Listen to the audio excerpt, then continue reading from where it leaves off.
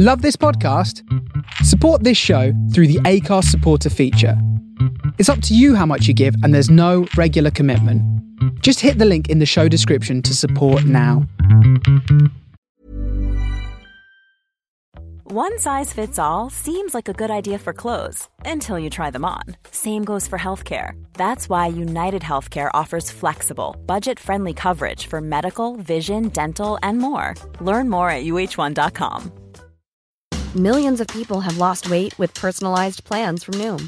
Like Evan, who can't stand salads and still lost 50 pounds. Salads generally for most people are the easy button, right? For me, that wasn't an option. I never really was a salad guy. That's just not who I am. But Noom worked for me. Get your personalized plan today at Noom.com. Real Noom user compensated to provide their story. In 4 weeks, the typical Noom user can expect to lose 1 to 2 pounds per week. Individual results may vary. Hiring for your small business? If you're not looking for professionals on LinkedIn, you're looking in the wrong place. That's like looking for your car keys in a fish tank. LinkedIn helps you hire professionals you can't find anywhere else, even those who aren't actively searching for a new job but might be open to the perfect role. In a given month, over 70% of LinkedIn users don't even visit other leading job sites. So start looking in the right place. With LinkedIn, you can hire professionals like a professional. Post your free job on linkedin.com/achieve today.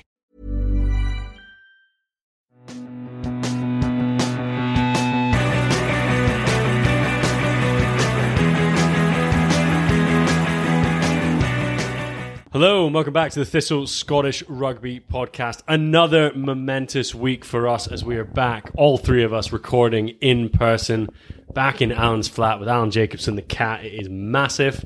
And Edinburgh have got a European quarterfinal coming up this weekend. Alan, how are you, pal? Good. It's got a real hot Daryl Marfo meme that I'm ready to drop on the Insta page later this week. I've seen it. That's a big thing to drop. A little big teaser for everyone to get excited about. Do you like Daryl Marfo? Yes, obviously. Do you like Game of Thrones? Obviously. Imagine. Well, I've got something for you. Oh boy, that's uncharted territory. To be fair, by the kind of fifth meme you'd sent through today, I had a bit of fatigue. I was like, yeah, they're good, mate. They're just keep chucking them out. Yeah, it's about volume and just hoping one of the darts hits, yeah, for sure. You know, absolutely, yeah. And Matt, you're here as well. You just chipped in there without introducing yourself. You okay? Yeah, I'm good. Good. Nice to be back. Yeah, really. It is really nice. Yeah. Really letting the lid go. Oh, yeah. Homeless chic. Homeless chic, yeah. It's really, lockdown's really gotten to you there. How you doing, mate? Doing all right. Just getting by, I would say. Nice. Nothing to report. No news. No news. No news for this podcast. Anyway, there is plenty of Scottish rugby news which we're going to get into, and then we are going to look ahead to Edinburgh's big game against Bordeaux at the weekend. Why don't we start with the return of international rugby, where the theory seems to have been we've gone from no international rugby to absolutely loads. The Autumn Nations Cup is kicking off later in the autumn, I guess, and Scotland will be playing Italy, France and Fiji, plus one playoff game. But before that, they're playing a warm-up against Georgia and then their final Six Nations game against Wales. Matt, hard not to get excited about that many Scotland games coming up. Yeah, as you said, going from nothing to like actually maybe too much rugby. I don't know. No, it's exciting, and I think that Scotland's draw is really favourable to have France, Italy, and Fiji versus the other group of England, Wales, Ireland, and even Georgia's not going to be a fun game to play in. No. And then the way it works is there'll be playoffs after that with first versus first, second versus second, etc. I think Scotland should genuinely be like aiming to win that group and then get a silver medal. I'll take any silverware that's going. Like is that silverware? I tell you who's absolutely loving life at the moment. It's Fiji, because they've shipped Fiji out of the England, Ireland and Wales group. Oh yeah, slotted Georgia in. And then ship Fiji over to us. Fiji, generally think if they looked at Scotland, France, Italy, England, Wales, Ireland, would target the three teams. Yeah, definitely. Yeah, as an opportunity to win. I don't quite understand how they've made that draw, because it does seem stacked entirely against that Group B. I've got no idea. I don't think there was much sort of methodology put out there. Well, so I'm actually. Someone has replied on our Twitter saying that they're trying to sort of manage it. They didn't want to double up on the remaining Six Nations fixtures. So Scotland have got Wales, England have got Italy, and France have got Ireland. So they've made it so no one will play each other twice. I see. If they've got to catch up on their Six Nations games in October, which has turned out so well for us. I like that way of doing things. It's worked out well. Looking like we're going to have a little medal to tuck away next to the Old Alliance trophy in the Murrayfield trophy cabinet. All the big ones are in there. You say that there is a really high chance that we could lose all 3 games. That's the thing. I've got no idea how it's going to go. We're not losing to Italy. Italy away. We're not losing to Italy away. We'll see. I don't know. You've got to have some level of confidence on that. I have zero. And the other 2 games are going to be at Murrayfield. Is that right? They're at Murrayfield, and I think the SRU are targeting getting some fans in there. Yes. Some numbers of up to sort of like 20,000 if they can, but that seems a little high to me. Seems ambitious. I think that was pushed out sort of pre the sort of mild COVID resurgence. And the rule of 6. Yes, exactly. Nicola's not allowing 20,000 into Murrayfield. No. Although I think they probably will still try and push for some number, even if it's similar to the sort of setup they had for the Edinburgh-Glasgow game. Well, you'd hope so, yeah. But it was like an elite golden ticket, like 700 people, sort of like intimate acoustic gig of like a Scotland international. And for an Edinburgh game, no one really cares. But actually for a Scotland game, getting one of those tickets would be really sweet. Oh, yeah. Yeah. I don't know. I kind of think that like it's this quite odd new format with like no crowd. It could feel a bit funny. Yes. I even thought, they sound pedantic, but like the Nations Cup logo is really shit. I just thought it's like a really weird gripe. It's that sort of pedantry that has underpinned this podcast. Yeah, for 4 years. I know. That is what we come for. I think we'll just be happy to see Scotland. Someone at Amazon was like, "Look, you've got half an afternoon to come up with a logo. Can you just do that?" I mean, probably. And they got in a room and they were like, "Make a ball, but color it as in the autumn." So they've made it kind of that like orangey yellow, kind of like the color of like the autumn leaves. Lovely. Guys come out and like, "This is what I've got. Take it and leave it." It looks like the old like Question of Sport logo. It looks a bit dated to me. Do you know what? I'm a fan of the font and the colour. So font. Get out of here. So that is the Autumn Nations Cup. But before we get there, we've got a warm-up against Georgia, and then we've got to dust off the Welsh, and that's looking like it's going to be played in London. Yes. I feel like on the Georgia warm-up, it was sort of penciled in pre-Autumn Nations Cup. Yeah. And it still doesn't feel like people are 100% kind of confirmed with that was when pre-Georgia were brought in and replaced South Africa. So, but at the moment as it stands, Georgia warm up first, Wales in London, the 3 games, and then I guess a final or whatever the 3rd, 4th playoff, 5th, 6th playoff, 7th or 8th playoff is. Six games in 6 international rugby matches on back-to-back weekends is quite an intense schedule. Why do they feel the need to play the Wales match in the Six Nations? Why are they resuming the tournament? Money. Yeah. I mean, I imagine broadcasters would be owed back money if you didn't. You might as well put it on. Also, if Scotland beat Wales and Italy beat England or something like that, so Italy not beat needs to be. Yeah, there is still a way that we could win the Six Nations. Okay, well, that's my question answered then. That's all I need to go on.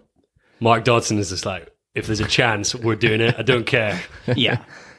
The thing I was thinking, though, is whilst obviously I know a majority of the Glasgow and Edinburgh teams will be involved in the Scotland setup, there is literally going to be like Glasgow players now who will not play competitive rugby until at least December. Yeah. Potentially sort of January, depending on when whatever the Pro 12, 14, 16 comes out, which again is probably going to be as long a gap almost as they had in lockdown in terms of like not playing any sort of competitive rugby. One of the scope to do like sort of internal trial matches or the sort of the East versus West, North versus South that we... The districts would be sweet. And I generally do think there is a market for it. Yeah, I think there would be. I think what we suggested would go very well. Yeah, I think you'd have to split it into the 4, and you'd obviously have to have this mix, because ultimately the players who aren't playing for Scotland could very easily drop down to that Super 6 level. If you're not in the Scotland squad, they've probably played Super 6 anyway. Yeah. So sort of a version of Super 6, but just a slightly higher quality with the districts, and feels like a good way, A, to get some game time, B, to bring some money in. I imagine the issue again would just be COVID testing. Yeah. Which... But if you're like playing all the matches and Yeah.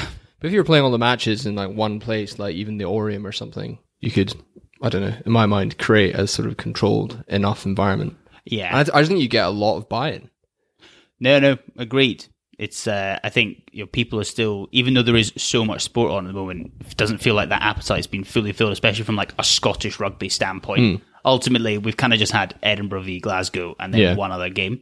Still feels like, especially from kind of the way people have been sort of engaging across sort of Twitter and Instagram, there is definitely that demand there to see Scotland players playing rugby.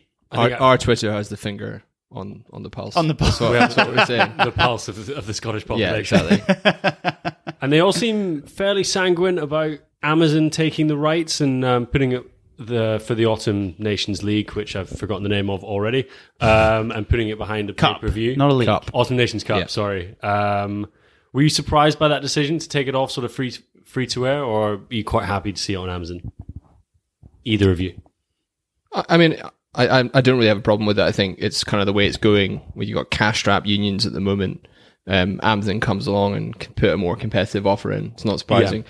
But it's also, not just a money thing. I think that it'd be interesting to see what Amazon can do with the actual broadcasting, whether they, do it in like a different, like kind of more exciting way or something. Because I feel like, obviously the BBC has that monopoly of the Six Nations and everything, and I think Sky even maybe feels a bit old-fashioned. BT's come in and done a good job of like sort of innovating, and it'll be interesting to see what Amazon can do. I imagine Amazon will almost certainly just use the same people that do the BT coverage. Do you think? I think Gabby Logan's heading it up. Yeah, and Brian Habana was a name that got... I imagine now that South Africa aren't in it, Brian Habana potentially will step back from his role. Yeah. But I imagine, they'll probably use the same production company. Yeah, production company, yeah. When they had their first sort of bout of Premier League games sort of last season pre-lockdown, I was thinking like the interface of being able to just like watch a sports match on Amazon is very, very easy and simple and quite like accessible. And like it's not that expensive. And I imagine they will undoubtedly there will be a Autumn Nations Cup deal that will appear for people that want to sign up for Amazon for the first time. Agree. Like ultimately it's the same as if it went on BT or Sky in terms of reach, and it's probably cheaper for most people. Yeah. In terms of you don't need to make an annual commitment, and you can just, you could literally just take out a free month probably and pay like $7.99 for, or potentially just not pay anything if you're savvy enough just to cancel after 28 days. So just load up on free delivery from Amazon as well at the same time. 100%. Do all your Christmas shopping within the Autumn Nations Cup. Get it delivered for free. Exactly. Do you think Premier Sports are in the bidding? I think everyone's kind of done with Premier Sports. Like, genuinely. No one's got anything good to say about them, unfortunately. And I also feel like they've kind of lost their enthusiasm for the whole piece. I feel like general coverage is actually steadily getting a little bit worse, and even almost their social output's almost got less enthusiasm than it did pre-COVID. The website doesn't exactly direct you to the Pro 14. They've got more lucrative sports streams going on. Speedway. Yeah. Not a very lucrative Speedway. I think Kabaddi. I think I've always quite enjoyed the fact that the Scotland games, especially the Autumn Internationals, have been on the BBC. Just because it's free and it's like, it's just easy. Nostalgic. Yeah, nostalgic. It is nostalgic. Sure. But it feels like the kind of best position we can be in from getting money into the game, but also kind of supporting the kind of wider interest in rugby is if we can keep the Six Nations on free to air and just give the rest to the highest bidder, then that feels like a fair balance. Yeah. I think you're probably right. So we will move on. Strategy, right there. So we'll move on to that, and we will be back reporting throughout the Autumn Nations Cup and everything else around it, and the conclusion of the Six Nations later on. Should we finally try and get like a media pass or something? If it's behind closed doors, maybe we can get in. Yeah. That'd be quite sweet. Don't ask, don't get. Maybe. We'll see. We will see. We will Watch this space. consider this. Maybe just get some free tickets. Consider this our application, SRU. Yeah. we won't be putting anything in writing. Well, speaking of putting stuff in writing, which was prophesized by the Thistle, Adam Ashe gave his sort of much expected interview about him leaving Glasgow to the sort of go-to man at the moment, Jamie Lyle at Rugby Pass, to talk about why he left Glasgow, his relationship with Dave Rennie, and other bits and pieces. I think, is it safe to say that he was a little bit more conciliatory of Dave Rennie than some of the others that have come before him? Yeah, definitely. I mean, I think that he outlined his frustrations about the way in particular that he felt the fact that he was injured wasn't really taken into account when it came to selection, and that he was he felt like he was doing everything that was asked of him. And it sort of felt like that sort of Jamie Lyle template of a interview with a former Glasgow player. It's just like, Dave Rennie is like a terrible man manager. But then he actually said, but look, it was a disagreement we had, and I actually respect him a lot. So he was the first person out of this sort of bunch of people to come out to say that. Yeah, I think I've probably been giving sort of Rennie the benefit of doubt. But I guess as more and more people come out, clearly he does have some sort of issue of managing those squad players. And potentially his decisions were, I think there's an argument to say that his decisions with all those players, whether it's Ashe, Dunbar, Hughes and Smith, were potentially correct in terms of who was starting. But clearly you need to be able to manage the players who don't win out on those decisions, and they obviously didn't feel like they were getting the right opportunities. It's difficult as well, because if you think of maybe the average age of all those guys, and maybe Dunbar at the time as well, it's like, it's guys who are really wanting to start the whole time. They're still like pretty fresh in their career. Yeah. They think they can be starters, and a lot of them had I think of someone like Adam Ashe or even Rory Hughes had that taste of the national squad and that selection. So it's not as if they're going to be sort of even like relatively happy being second or third choice and not getting in that game day squad. So yeah, it's maybe like a kind of just overall at the start of the season managing your squad and thinking like that there are guys who aren't going to play every week, and we need to make sure that they're still like relatively happy with being in that position. Yeah. Do you think there's a difficulty though, just which we've talked about and we will continue to talk about till the end of days, of like opportunities to go and play elsewhere? You got 44 players in last season's Glasgow, full-time players. Yeah. Like, there's only ever going to be 23 in a match day squad, and then another 10 on top of that. And then there's going to be people, and if people don't want to step down to the Super Six, or the Super Six just isn't providing the quality to be able to prove that you're good enough. There's always going to be that, particularly for people who have played at that international level. Yeah. But it's odd with Ashe that, because he still had a year left in his contract, right? Yeah. And this is an area that he plays in an area in the back row, number 8 or 6 sometimes, where Glasgow at the moment are light. Like the fact that they had to play Ryan Wilson at 8 recently. Like, I just don't understand why you wouldn't think, well, we still got him here in his contract, we might as well keep giving him a shot. But maybe it was a mutual thing, and Adam Ashe sort of, because I think he said in the interview as well that Danny Wilson had said to him, like, you're not going to feature in my plans, really. Yeah, it was sort of put in the last couple of sentences. It was like Danny Wilson made clear he wasn't part of his plans. And potentially it was a 2-year contract with like an option in the middle to cut. But that maybe speaks in defense of Dave Rennie, because that's 2 coaches who are like, he doesn't fit. His face doesn't fit. The thing is, I guess, I know you had Ashe and Dunbar articles this week. Dunbar feels he still feels quite bitter about how the whole kind of thing transpired. I think Dunbar's fall was harder and faster. Yes. Ashe has been sort of Dunbar was a nailed-on Scotland starter within Rennie's the last couple of years. Rennie's first season was when they beat Australia and we nearly beat New Zealand with Dunbar. Yeah. In the centres with Hugh Jones. I think, but then Dunbar got an injury at the wrong time. Yeah. And then you never know how you come back from that. And then people went in and filled that jersey. I think it's professional sport. Like, it's never yours forever. Dunbar was interviewing the Times after he'd been dropped by Scotland and said, I don't know why I was dropped. I've never had that communicated to me. So, I don't know. There's like two instances of... Yeah. I don't know whether that says that it's maybe something to do with him or if there has just been this complete breakdown in communications. But it is interesting. I think there does look like there is some sort of pattern with Rennie. And we have heard from numerous people that Townsend isn't a great man manager as well. Yeah. It's just interesting that you've got two people weirdly, out of the kind of trifecta of sort of Scotland coaches, Cockrell seems to be the best man. Yeah, I know. Like, most personable of like the three in terms of like managing his squad. Oh, wait until Cockrell goes to like the Gloucester job. So much stuff would come out. Yeah, you say that, but a lot of people have like left. I mean, Barclay's kind of had a few digs mainly at Edinburgh in general, but not specifically at Cockrell. Yeah.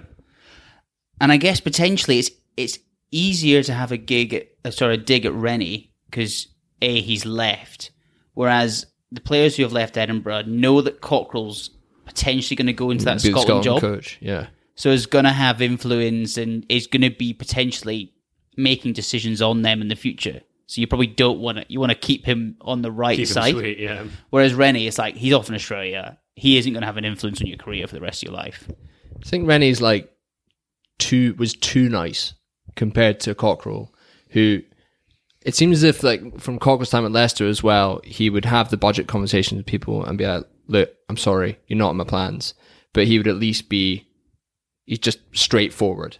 Yes. Whereas there is maybe a bit of a pattern in these interviews that Rennie's like, seems like he's giving people feedback. He's telling them what they need to work on. But, it kind of seemed like they were all being told, yeah, your chance will come, keep doing these things. Yeah. I don't know. Like, no, I think you're, I think. So I even think with Matt Scott moving to Leicester, I think Richard Cockrell had quite a big role in that. And Matt Scott was like, I was obviously gutted that I was told that I was leaving, but it was said to me in a very sort of matter of fact way. No, I think you're probably correct. I think in all those interviews, it's Rennie's not communicating. It's just the communication hasn't then followed up with the action you would expect based on what Rennie's been saying, and that's what's been getting people pissed off. So maybe he just doesn't enjoy having those sort of hard conversations with players. Yeah, I don't know. He has like coached the Chiefs and is about to coach Australia. Like he's not, I kind of feel like even in the Australian press, like as part, like people just kind of ignored his Glasgow career. Everyone's like, 2-time Super Rugby winning coach Dave Rennie is coming to coach Australia. Yeah. Pro 14 finalist coach Dave Rennie. Exactly. Which is obviously didn't even win the 1872 Cup. Didn't even win the 1872 Cup. That would have been the headline if he had. Exactly. It's and then obviously because Queensland Reds, who are essentially Scotland's kind of third team. Yeah. Based on their names alone. Yeah. Jock Campbell. And quite a few of the Scotland-sounding players weren't picked for the Rennie Australia squad. I didn't see a Jock Campbell. I don't Jock Campbell. Who else is in it? Fraser McRae was in it. Yeah. I can't think of any others. But no. We'll see. Well, speaking of poor communication and the SRU, Alan Tate, Scotland and Lions legend, was also in the press this week giving an interview about his role as former role, should I say, as a sort of north of England scout for the SRU to try and convert Scottish qualified players in England to get them into the system. And he had a few choice words to say about the bureaucracy and how he thinks that the SRU is not being strong enough with English clubs or players based in England about getting them in to play for Scotland. Ewan Ashman being the sort of exception that within the article. What did you make of all of that? It's another former SRU employee in the press having a go at them. I mean, I know I've got slightly different views, I think, to both of you. Maybe open up the floor to the prosecution first. I guess you're probably more pro Tate. Yeah, I thought reading the article that it did seem as if him and Ian Smith have been sent out with this remit to find players in the north and south of England. And it's a bloody tough job. Like, he's making the point that you're sniffing around the Exeter Academy, and Rob Baxter's probably just like, who the hell are these guys? Like, they're directly opposed to what we're trying to do. Yeah. But it seems as if he has established some like pretty good relationships, and he mentioned Sale and Ewan Ashman within that one. But he obviously doesn't feel as if those pathways are being properly leveraged. And I get the argument that, he shouldn't, Alan Tate is that kind of scout, maybe shouldn't expect to have a direct line to Danny Wilson or Richard Cockrell. But I think he was more making the point that in order to accelerate someone through that Exiles program, there were a lot of layers of bureaucracy that you had to get through. So I had quite a lot of sympathy with him. But should there not be quite a few layers of bureaucracy? You're asking essentially for a fairly long-term investment in individuals. Yeah. And giving away precious spaces within a Scottish programme at Edinburgh or Glasgow for people that, might not turn out or whatever it is. Yeah. I mean, I don't know how many names get put forward and then how many get through that funnel. It's the hard piece about who have we missed because maybe the SOU have been too slow or haven't worked too hard. I know they name check Cameron Redpath and Fraser Dingwall. I don't think actually, did they mention Cameron Redpath? They mentioned something about how Scotland hadn't got to them early enough and how England had brought them into their system. Oh yeah, sorry, yeah. But then again, all the communications coming out from Cam Redpath is that he wants to play for England. Yeah, he doesn't feel never really felt Scotland. Scottish. Yeah. Exactly. I saw a little bit through the lens of, very sadly, obviously Alan Tate's been let go. He didn't feel like he had as much of a say as potentially he wanted to, and he was having a bit of a moan about it. And he was like, I should have been able to speak to Cockrell directly. Well, no, you shouldn't. Ultimately, his focus is on sort of 16 to 20-year-olds. And ultimately that, in terms of, I guess, that SOU centralized kind of player pathway is probably focused on, right, how do we get the right number of people in the right number of positions at the right number of ages coming into that system, and how do we manage them through stage 1, stage 2, stage 3, and then into sort of the national team. Yeah. So I guess I can broadly see, I can see where he's coming from in terms of how important it is, because it clearly is. But I kind of felt like it was a little bit of a kind of, I'm just wanting a bit of a moan at the SOU, and this is an outlet for me to do it. Yeah, I don't know if I'd say it was like moany. I don't think it was like self-pitying or anything. I think he genuinely feels really strongly that, with the shallow player pool that we know Scotland has, that having like a big the world's biggest market of players, that is just going to have, there's going to be some examples of people with Scottish blood or people that you can tempt over. Yeah, because there's so many academies. That it, I think he genuinely does believe that Scotland aren't making the best use of that Exiles program. And I think that's kind of a fair point. And I think potentially the sort of Callum McClellan point, because it was interesting. I think the fact that the SOU obviously made an effort to bring him in as like an 18-year-old rugby league player is actually quite a big statement, A, of how good they thought he could be, and B, how much they probably trusted Alan Tate's views. I think the issue was less on that kind of finding him and doing that. It was more on the implementation and how they embedded him into kind of that pathway program. Because he did play very well for the under-20s when he was given a go. He did. But then, and I actually thought it was like perversely quite a bad example that Alan Tate gave, because I think that Callum McClellan was, in that academy or whatever stage he was in. And then I think it was Castleford Tigers he went to. Yeah. And they're like, we'll give you a full contract. And he had a rugby league background. Like, well, that's why they pulled him out of Castleford, didn't they? And then he just went. Oh, and then he went. But then he went Did he go back to Castleford? He went back to Castleford, I think. Yeah. I think he's now at Leeds. I think he's at Leeds now. I think he was just probably like, well, look, I can either, there's maybe not a chance, there's a chance that I don't make it at all in Union here. It's a hard slog. I'm learning a new game. Or I go back to the sport, which is like my first love. Yeah. You know, I don't know if you can like say that was a real SRU failure. Yeah, I mean, I'm reading it now. I'm looking at this, and it says, Tate says, people wanted him, this is McClellan I'm talking about, people wanted him to fail. Some would rather see him fail than come through because of his background. And then he says he's from a single-parent home in Castleford, and they put him in a £700 a month flat in Edinburgh and had him driving all the way down to Hawick to play because of the draft system. Would Hawick have drafted him? I can't remember whether that, at the time, that would have been the system. Yeah.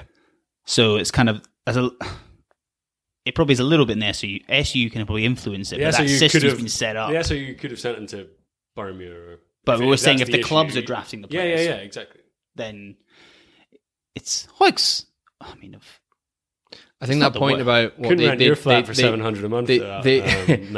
They didn't want sweet Pat. They didn't want him to succeed because he came from a single parent family in Castleford. I don't know. I don't have much sympathy with that. I don't buy into that at all. What? Why would that make any difference? I don't know. I don't believe it did. But I guess we're not privy to the sort of SRU corridors of power, and maybe they've got a massive issue with kids from single-parent households. I don't know. Maybe they've got an issue. Because the interesting thing is... There was that sort of stuff that sort of didn't stack up the whole story for me. I was like, I've no doubt that Tate has some... Obviously, he's got some insight into the way the system's working and some potential wrinkles that need to be issued. But I think, Matt, you're quite right. I thought that particular example didn't stick out to me as something that's been a sort of a misuse of SRU power. The thing is, I almost think Cal McClelland, given it didn't work out and he left, is exactly the sort of person that we should be picking out via the Exiles program, because you would expect that maybe 2 years ago they saw that there was potentially a gap at 10. Yeah. You know, Finn was clearly going to go, or had gone by that point.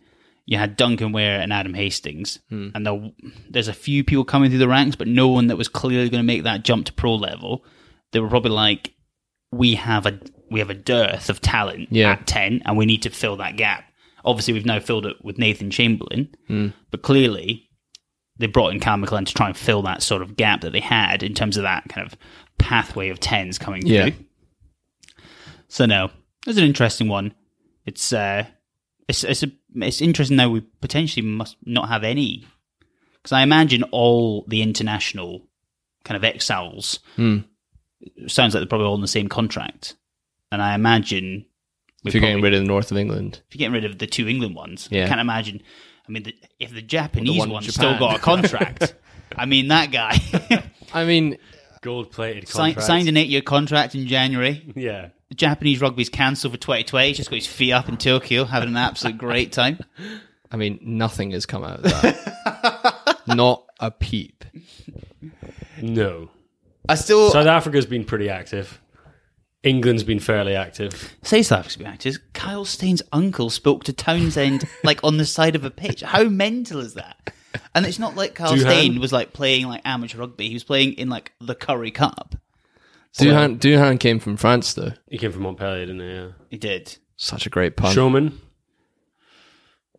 What was the? He's not like an undiscovered player. He was like playing for the Bulls. Yeah, and it's not like he's got Scottish heritage. Nathan Macbeth bloke who was playing in South Africa and came over. Yeah, I'm not really sure exactly what's sort of happening with him now. And there's the one in Australia and New Zealand. I know. He seems to just be. It's that time of the year. Your vacation is coming up. You can already hear the beach waves, feel the warm breeze, relax, and think about work. You really, really want it all to work out while you're away. Monday.com gives you and the team that peace of mind. When all work is on one platform and everyone's in sync, things just flow. Wherever you are, tap the banner to go to Monday.com. Many of us have those stubborn pounds that seem impossible to lose, no matter how good we eat or how hard we work out. My solution is PlushCare. PlushCare is a leading telehealth provider with doctors who are there for you day and night to partner with you in your weight loss journey. They can prescribe FDA-approved weight loss medications like Wegovy and Zepbound for those who qualify. Plus, they accept most insurance plans. To get started, visit plushcare.com/weightloss. That's plushcare.com/weightloss. Picking up like the Scots that go over there having failed, and they're like, just go back for a bit. Do Yeah, a short-term I found contract at Edinburgh. yeah, I found this guy Sam Thompson. Like he's quite good, and he says he's Scottish qualified. Well, didn't because Glenn Metcalf had some sort of role, but I don't think that's there anymore as part of like, you know, what's like the University of Auckland, I think. Cheers, Glenn. Cheers, Glenn. I'd like to get an update on that. Now that these contracts, now that they've wound down those, are they completely reviewing their scouting system all over the world, or is it just? I just wonder how important it really is having people in these markets, and then because ultimately anyone at almost semi-pro or as a young pro is going to have an agent, and I imagine the agents know every single country these guys are eligible for. Exactly. And it's just like I potentially get having a scout in England going around schools. Mm. Yeah. But outside of that, I imagine through agents you can get basically all the information you want. Yeah. There we go. Well, there you go. And I suppose it's a neat segue into Scots plying their trade abroad. Yeah. Which they seem to be doing quite well when they leave. I can't believe Finn Ross just come back and is just like killing it. How does somebody who looks so unprofessional and bad continue to carve up? For a guy who all he does is train all day. His diet, it like blows my mind. His diet must be awful, or he has terrible genetics. I think Zebo in an interview was asked a random question about Finn's diet, and basically like only eats baguettes and Deliveroo. Come on. I mean, come on. But ultimately, I guess it kind of worked for him, right? Maybe it's this whole thing that, like, I don't know if that sort of control over what he eats and drinks, like, doesn't make him feel relaxed and happy, and that's what he needs to. Yeah. I think that is the case with him. Whatever works. I mean, let him be. Whatever is happening with Finn at Racing 92 is working. And ultimately, like, you know, I get the sense that if he's in the gym, he's kind of dicking around and stuff. But he's strong as anything. Like breaking tackles. He's got that, like, I don't know if it's like natural or it's the mindset. He's a good defender as well. Or a relatively good defender for a 10. Well, this is his rig is pretty hanging. Yeah, definitely. And he doesn't look like he's got much. Not that I can talk, but he doesn't look like he's got much muscle mass or definition. Yeah. Mm. But you're right in terms of he breaks tackles or gets like arms free. Yeah, better than a lot of like international centers and bigger players. And it's not just, you know, obviously his rugby mind is so good that, you know, he can use the space so well to evade. But even when he doesn't evade, like when he's running, as you say, through that contact and getting his arms through, like that takes serious strength. There's often forwards he's running through. No, it's I mean, it's good to see. I guess it's just whether how Tooney manages kind of him and Hastings coming into the Autumn Nations Cup. Is it just COVID's kind of just like, whatever happened back then, let's just forget about COVID and the interviews in the Sunday Times have given Tooney the air cover to just bring Finn in at 10. I think Townsend will make a point and select Hastings for that first like 1 or 2 games. Georgia game, it's fine. Who cares? Yeah, exactly. You can use that as like I'm sticking to my guns. And it's like, you know, Finn deserves his chance. And won't look back. Yeah. Maybe because Finn will be playing in Champions Cup. And then Adam will be cutting about doing nothing in Glasgow. He'll be like, you know, Finn needs a rest for Georgia. Then as soon as that Wales game comes, Finn's back in. I think press conference between Georgia and Wales game, Tooney will say 2 things. They'll say, 1, there's no number 1 10. They're both like on the same field. And number 2, Finn's trained really hard this week. Trained really well. He's trained really well. Finn's proven that he wants to be part of the group again. Yeah. Finn's come in and he's just been like, let's get that down as another Thistle prediction. Finn's proven that he wants to be part of the group again. Yeah, 100%. And then that's bang on. All is forgiven. We beat Wales, win the Six Nations and the Autumn Nations Cup. Can't wait. 2020 best year ever. Stuart Hogg is also looking very tasty for And- Exeter since the restart. He looks in fantastic physical condition. Yeah. His lid as well is like the best it's ever been. I don't know what's happened. What's going on down at the Chiefs? A lot of operations on that. To be fair. He's got a personal hair surgeon, part of his deal at Exeter. But he looks like looks absolute jets at the moment. But I feel like his game sharpness is really there. Like he's making all the right decisions. He's not, and he doesn't seem like he's trying to force it. Maybe he's got such good players around him. I think it's there's a sort of nice combo with like Simmons, Slade, him, and Noel. Yeah. And he already seems to be working with Noel really well. Yeah. And but then you said even look, and do you say it doesn't look like his injury is that bad? I think I saw somewhere that Rob Baxter had come out and been like, yeah, it's not serious. I think they were precautionary in taking him off. Because I watched a bit of Exeter this year, and I genuinely think Johnny Gray is looking really, really good. Both in terms of just general intensity around kind of the breakdown and in defence, but also just the amount of offloads he's getting out. Really, noticeably making a lot of offloads kind of across all the games I've seen him play. I wonder if Sir Rob Baxter's got in his ear and been like, look, we know that you will tackle all day, you'll smash rocks, your work rate's up there with the best of them. But if you want to be that world-class lock, then here's a few things that you can add to your game. If you want to be a Lions lock, which he's looking at at the moment. It's always just the benefit of just a change of environment, different voice in his ear, different perspective. Like, he's been in the SRU system his whole life. Yeah. And he will have been treated as Johnny Gray, the rising star. Yeah. Maybe it just needs somebody to come in and give him a different look. I'm just reading that Hoggy is expected to win his fitness battle for the Champions Cup quarterfinal. Nice. So who have Exeter got again? Tweak. I don't know. I'm trying to read something on the Scotsman website, which is impossible. It's so because bad. of the number of pop-up adverts. So it's Ulster Toulouse. So it's Ulster Toulouse, it's Claremont Racing, it's Leinster Saracens, and then it must be Exeter Ulster. Wait, who's playing Toulouse? Sorry, Ulster Toulouse. Yeah. So then who would be left? This is good question. Well, let's come back. I'm honestly flicking through the Scotsman, and I'm getting so many pop-up ads you wouldn't even believe. It's impossible. The only other, I guess, going on to that extra point and kind of players kind of looking a little bit reborn, I guess Sam Hidalgo-Klein is the other one who, again, it's just, I mean... I think we need to go back and think about where Sam Hidalgo-Klein has been for the last 18 months, for 2 years. He's just been journeyman around, what was it, 4 different clubs in the last 18 months. Yeah, medical joker. Exeter, Northampton. Exeter, Northampton. So Exeter are going to should win that. Northampton have been terrible since the restart.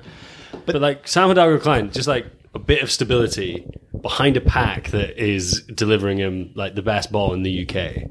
Yeah. And he looks fantastic. And he continues to look fantastic. He's one of the best looking rugby players out there. Oh, yeah. I wonder if somewhere like Exeter, which, as you said, doesn't to me kind of strike me as a place of egos. And if you are, you kind of get cut down to size quite quickly. I think that might have been his issue in the past.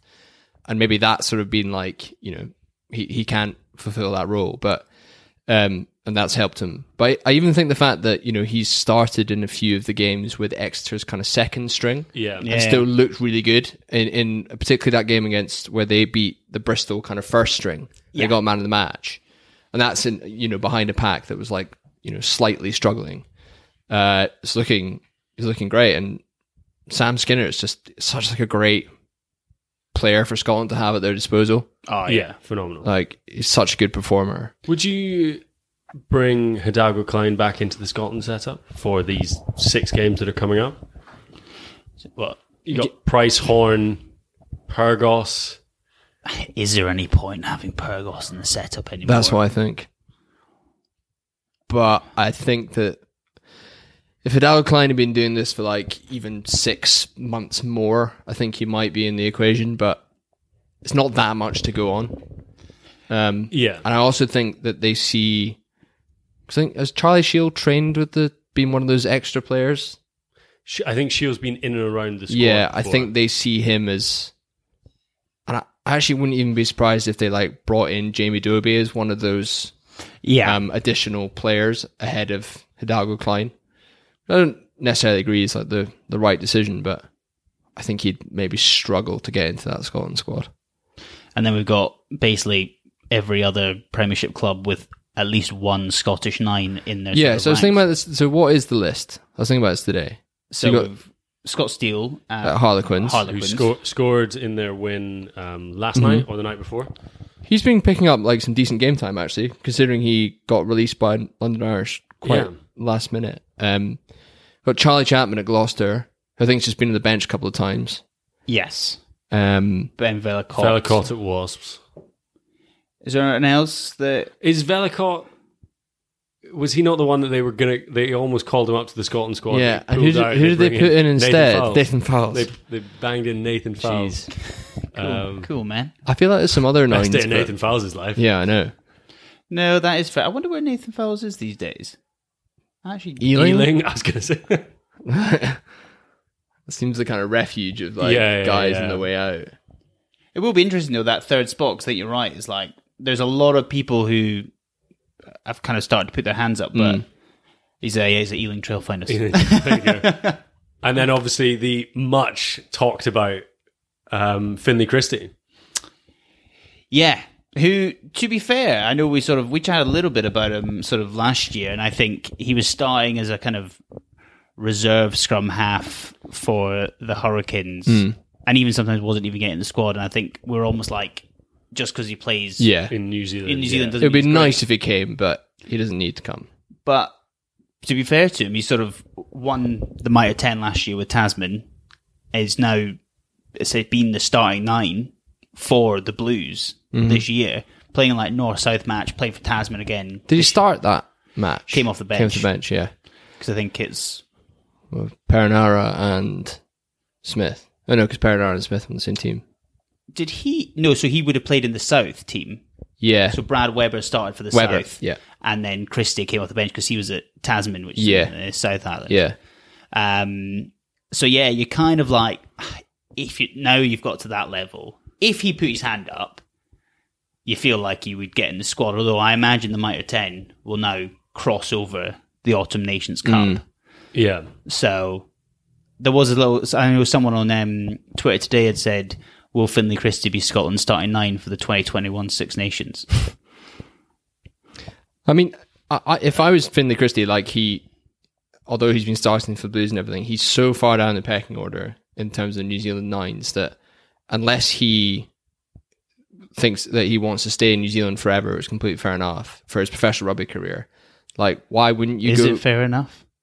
Well, I don't know. Like, you might love New Zealand, and I think fair enough. No, I know. He's got the Scotland flag in his Instagram. Yeah, I know. But that's page, what I was going to say is that, I don't know, it seems like an amazing opportunity that you are Scots qualified. You can come over, get a good deal for Edinburgh, Glasgow, and have a very strong chance of playing international rugby. He's got a very strong chance of getting a £700 a month flat in Edinburgh as well. Well, yeah, exactly. He keeps up this sort of form. Just check if his parents are still together. He wouldn't even need to drive to Hawick.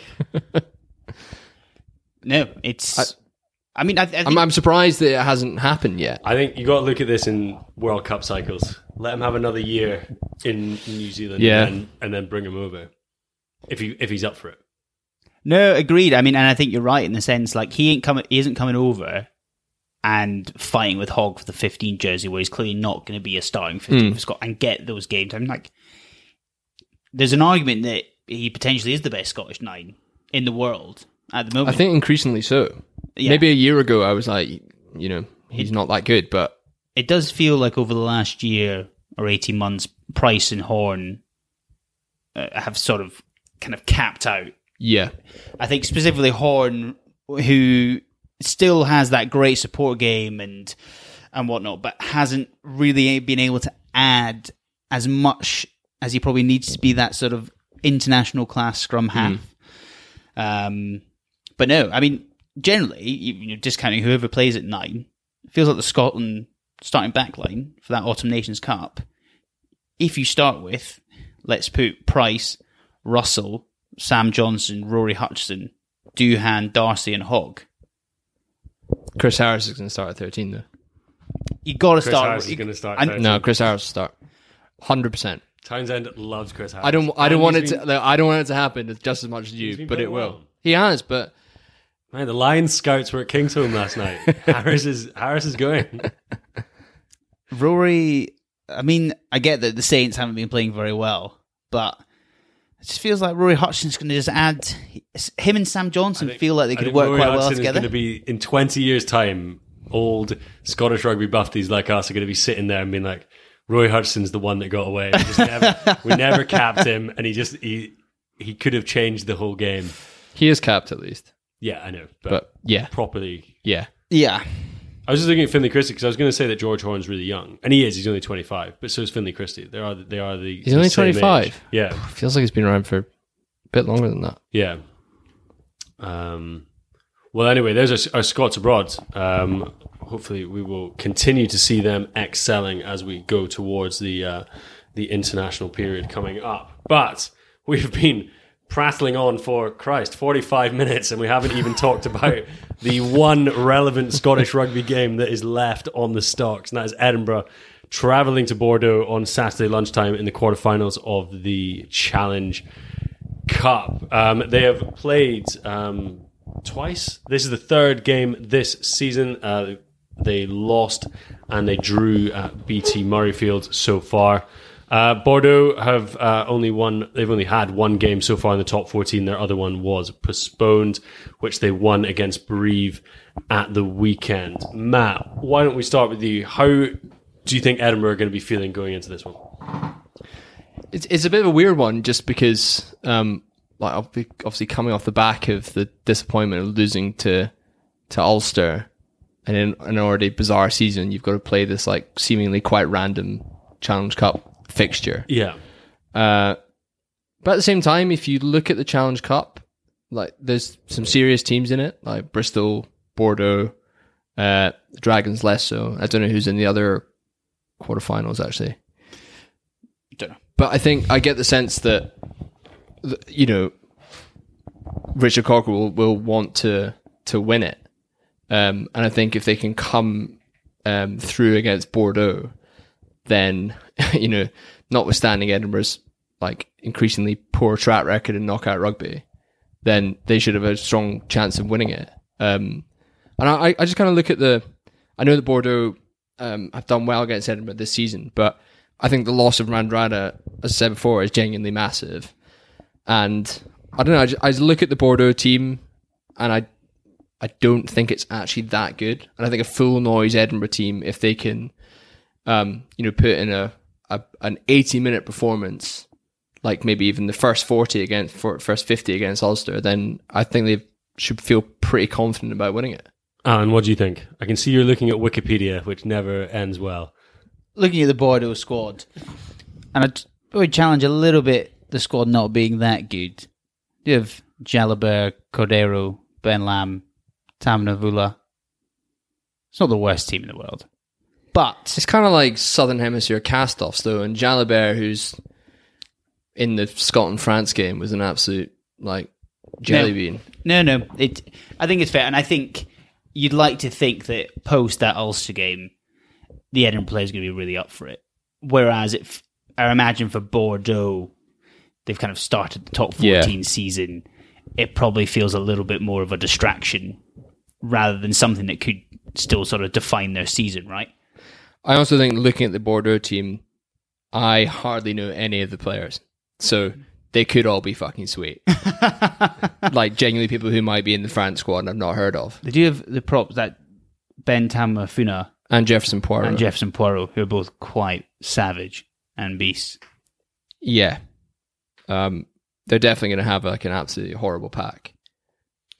Well, I don't know, I just think it's hard to motivate when for Edinburgh, maybe. I think Edinburgh will have more motivation for this game than Bordeaux. I feel like it's hard to play this like weird cup competition at the when you've just started your domestic season, and it feels a little bit. It feels harder to get up for. Whereas Edinburgh, it's like this is the season, right?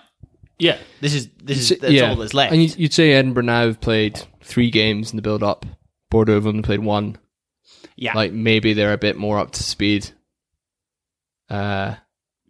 Yeah, as I said, I just think if Edinburgh can get that, I think they'll keep the same pack, but I think they might actually take out Bradbury, maybe put in Luke Crosby. I don't think Bradbury had a good game at all against... Put in Jamie Ritchie.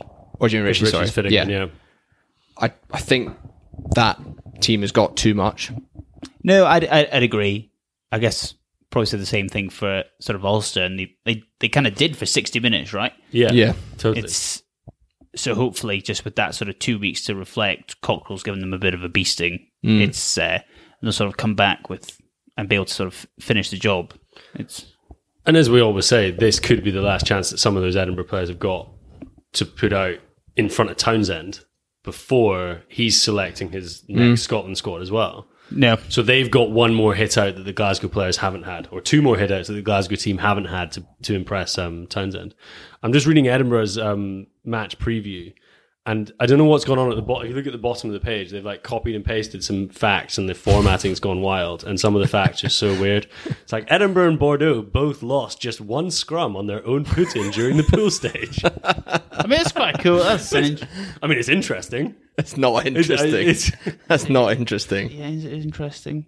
Edinburgh's last 4 European quarterfinals have been won by the away side on the day, with the Scottish club winning the first game in that run but losing the last 3. Weird. I think they look like they've been emailed to Edinburgh by like the Challenge Cup people. And honestly, look, I'm showing it to Matt now. Look, the formatting the formatting's all over the place. So they're just like, someone at the end of the day is just like, just put them in. I think they've snipped it as well. It's not even copied and pasted. Yeah, it's like... a wee image. It's good. Check it out on the Edinburgh Rugby page. They'll maybe change this by tomorrow lunchtime, so get in there early.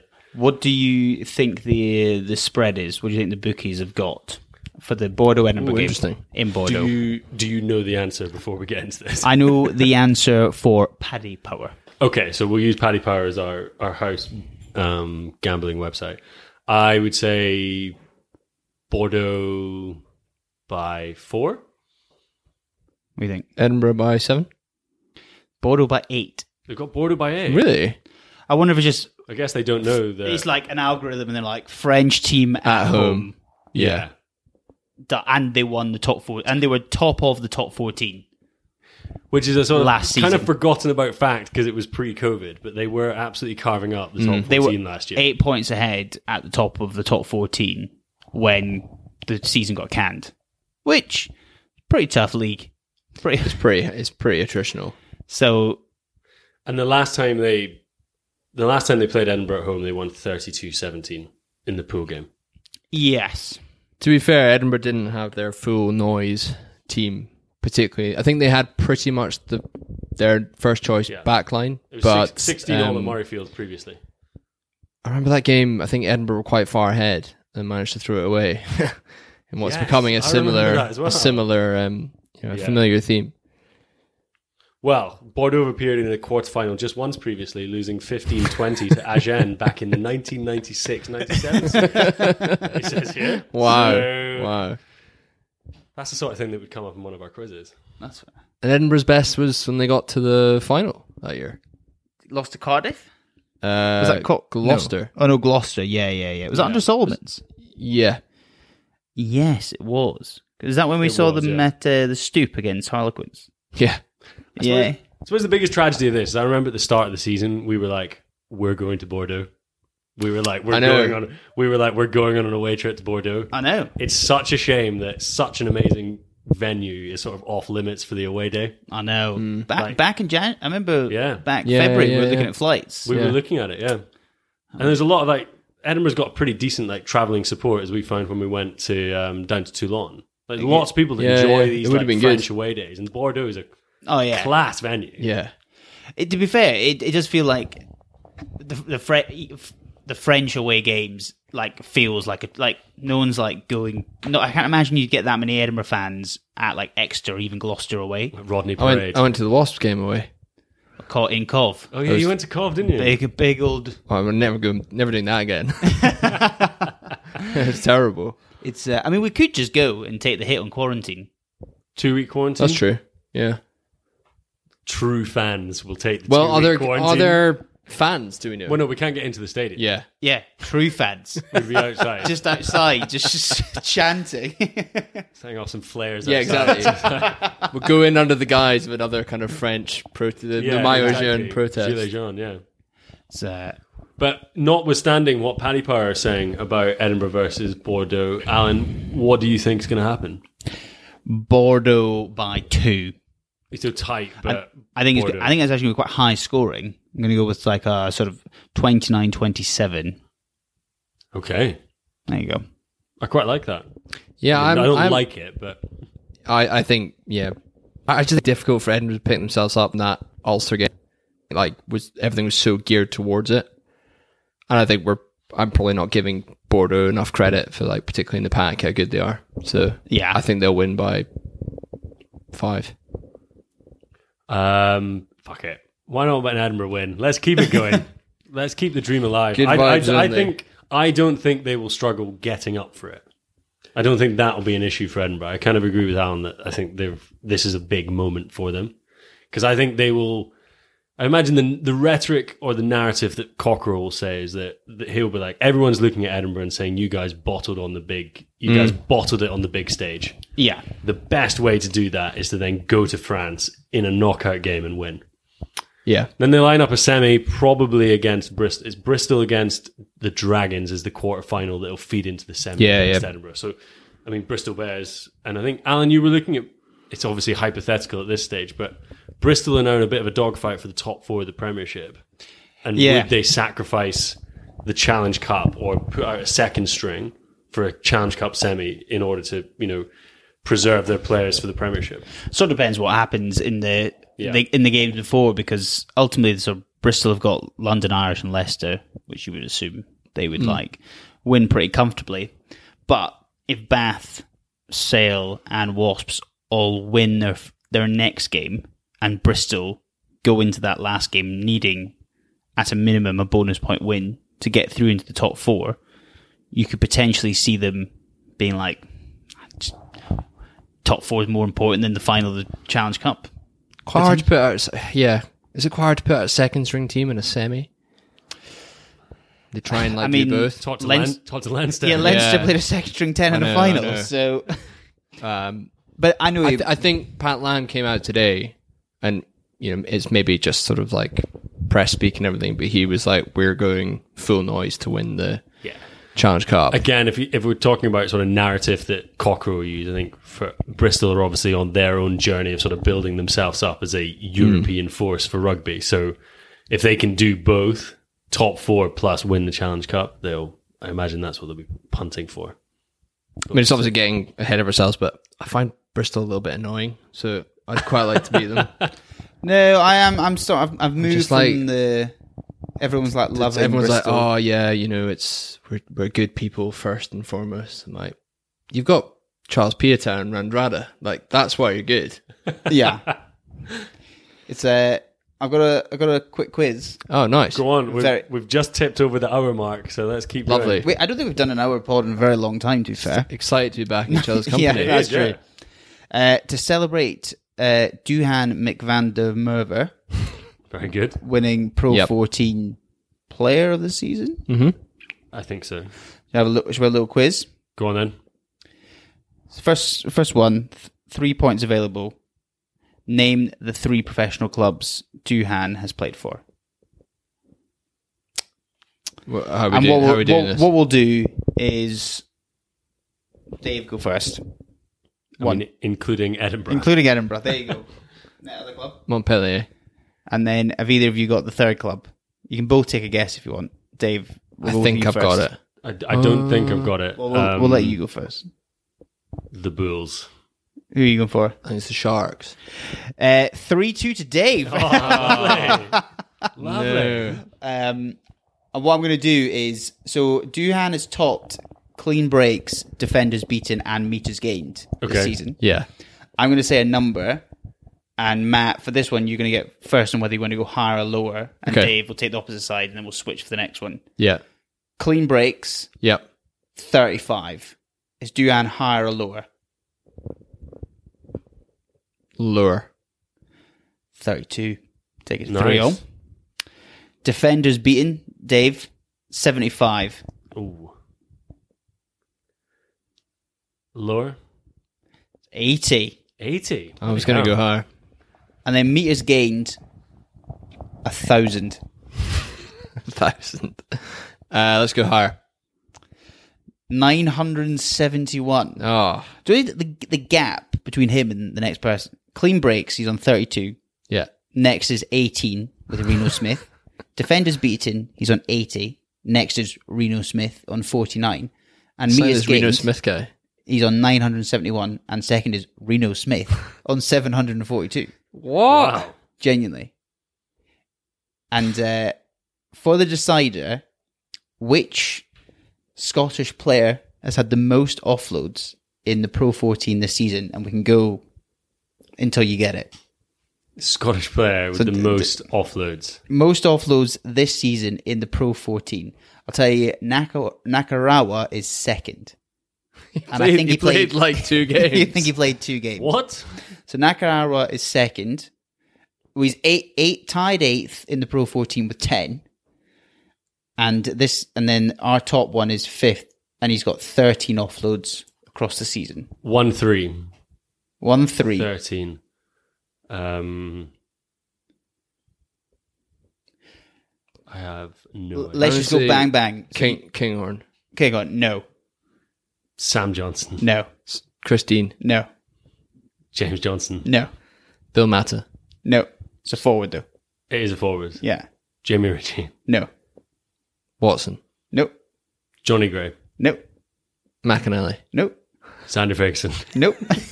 Fraser Brown. Nope. I'm not just struggling to name Scotland players. Yeah. Matt Ferguson. Nope. Forward. A forward. Rob Harley.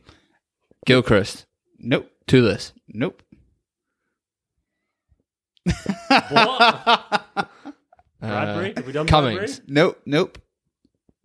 Can you give us like a clue as to where he is in the forwards? No. Oh, he cheers. is a Scottish international. We've done Rambo, right? Yeah. Nope. It's not him. George Turner? Nope. Oh, that's quite a good shout, that. Let's quickly shout. He does love chucking it around. I'm out of Scotland internationals. It's not like Ryan Wilson, is it? Yeah. Ryan Wilson is Fair play. top offloads of any. Being driven backwards in the tackle. chucked back. Yeah. There you go. Why? Well, there you go. That if there was anything worth waiting for, it was that. Thanks very much, Alan, and thank you very much all for listening. And to continue to engage with us, download our pods, speak to us on Twitter. That's at Thistle Rugby Pods. Alan's already teased a couple of memes that are going to be coming later this week. That's on Instagram. Oh, buddy. Thistle_rugby_pods. Send us an email, thistlerugby@gmail.com. But most importantly, subscribe to our brand new newsletter. It's on Substack, so search for the Thistle Rugby Pod newsletter, or you can get on any of our socials. You'll be able to link through to that. We're really chuffed. Thousands of you out there really enjoying our ramblings on Monday morning, so keep getting out there and sharing and subscribing. Share the newsletter for a chance to win Erroneous Thistle merch at some point in the future. Speaking of a tease, there is a potential for merch. So, for merch. We don't want to say exclusive merch. Suitably vague offer. Yeah, exactly. So who knows? If you share it, you might get something. And on that, we will be back next week. Speak to you guys soon. See ya. See ya.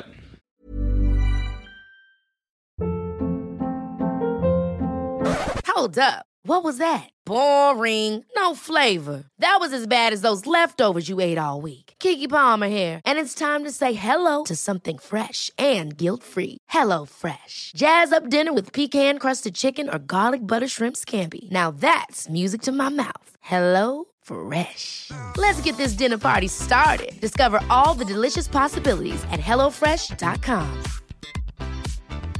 Even when we're on a budget, we still deserve nice things. Quince is a place to scoop up stunning high-end goods for 50 to 80% less than similar brands. They have buttery soft cashmere sweaters starting at $50, luxurious Italian leather bags, and so much more. Plus, Quince only works with factories that use safe, ethical, and responsible manufacturing. Get the high-end goods you'll love without the high price tag with Quince. Go to quince.com/style for free shipping and 365-day returns.